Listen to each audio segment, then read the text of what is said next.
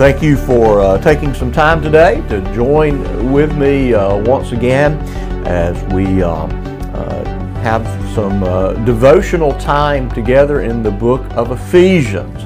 And so I'll ask you, if you've got your Bible, to go ahead and open it there. We're in chapter 1. I noted previously this is my favorite book of the Bible. It's heavyweight theology, it's intensely practical, and it's short. And don't underestimate the value of it being short. That it's a good thing to be able to sit down and read it in its entirety in a very kind of comfortable devotional setting. Now, when we think about devotions, something like personal daily devotions, and kind of two important words there that modify devotions. The first is personal. That is the idea of an individual taking the responsibility to avail themselves to the Word of God, a means of grace, a primary means of grace, engaging in the spiritual discipline of reading the Word of God. And one of the things, for the most part, I tend to be fairly critical of devotional books, maybe unless it's Charles Spurgeon, morning and evening. That's okay.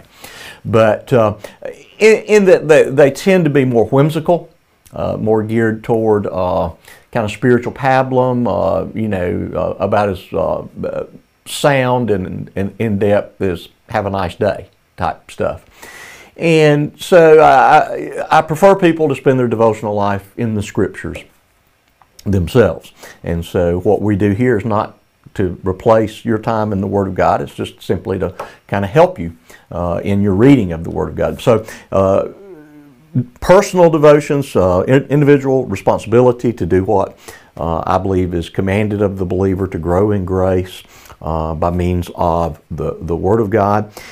And the idea of devotional sometimes is a bit misleading, but again, it is the idea of intensifying my devotion to God, to my Savior, Jesus Christ, by the heightening of my understanding, which has the effect of increasing my love, my affection for my Savior, both helping me to appreciate the reality of my sin and sinfulness from which God has saved me, and just in and of itself the spectacular reality of the infinite holiness and glory of God, and just the wonder of His grace. So all of those things work together so that I may know God and enjoy Him forever, as the old question from the Westminster Catechism asks.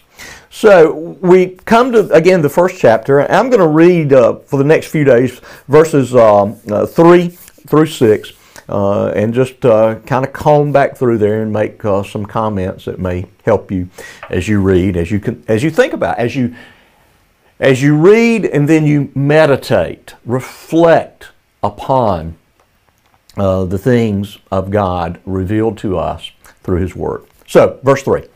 Blessed be the God and Father of our Lord Jesus Christ, who has blessed us in Christ with every spiritual blessing in the heavenly places, even as He chose us in Him before the foundation of the world, that we should be holy and blameless before Him. In love He predestined us for adoption to Himself as sons through Jesus Christ, according to the purpose of His will, to the praise of His glorious grace with which He has blessed us in the Beloved. Now, we see here something of a statement, a purpose statement. Why does God choose? Why has He chosen to save? Why has He chosen to save any particular individual? Why does He not simply leave that choosing to us? And so that's a whole, multiple chapters in a systematic theology to examine and answer all of those questions. My position is that if God did not choose, we could not nor would we choose Him, given our inheritance from Adam, our natural desire for rebellion, our unwillingness to submit to the authority of God, unwillingness even to accept the testimony of the Scriptures that we are sinners and rebels and transgressors of God's law. We've offended His character. We would persist in sin. But we see here something of a purpose statement for God to save, and it's the phrase that this choosing in eternity past has as its purpose that there would be people who would be holy and blameless. Much like when we speak to the issue of sanctification, and that's kind of a very nice biblical theological word. Remember that when I speak of holiness or when I speak of sanctification, both of those English words come from the same Greek root. The root is hagios, okay? So sanctification is actually holification, if you want to think of it that way, being made holy. And so we need to understand that in one sense, the believer is made holy or considered as holy because of the work of Christ being applied to their lives. That God pronounces us as holy because we have been covered with the righteous garments of Christ, having our sins cleansed through the shedding of His blood. And so the moment you're converted, the moment you believe, you're holy. And the balance of the Christian life, the reality of our Christian experience until we see Jesus, we are involved in a process where what God has declared to be true becomes an experiential reality of becoming more like Christ, or increasing in holiness, growing in grace, maturing in Christ. All of those kinds of concepts.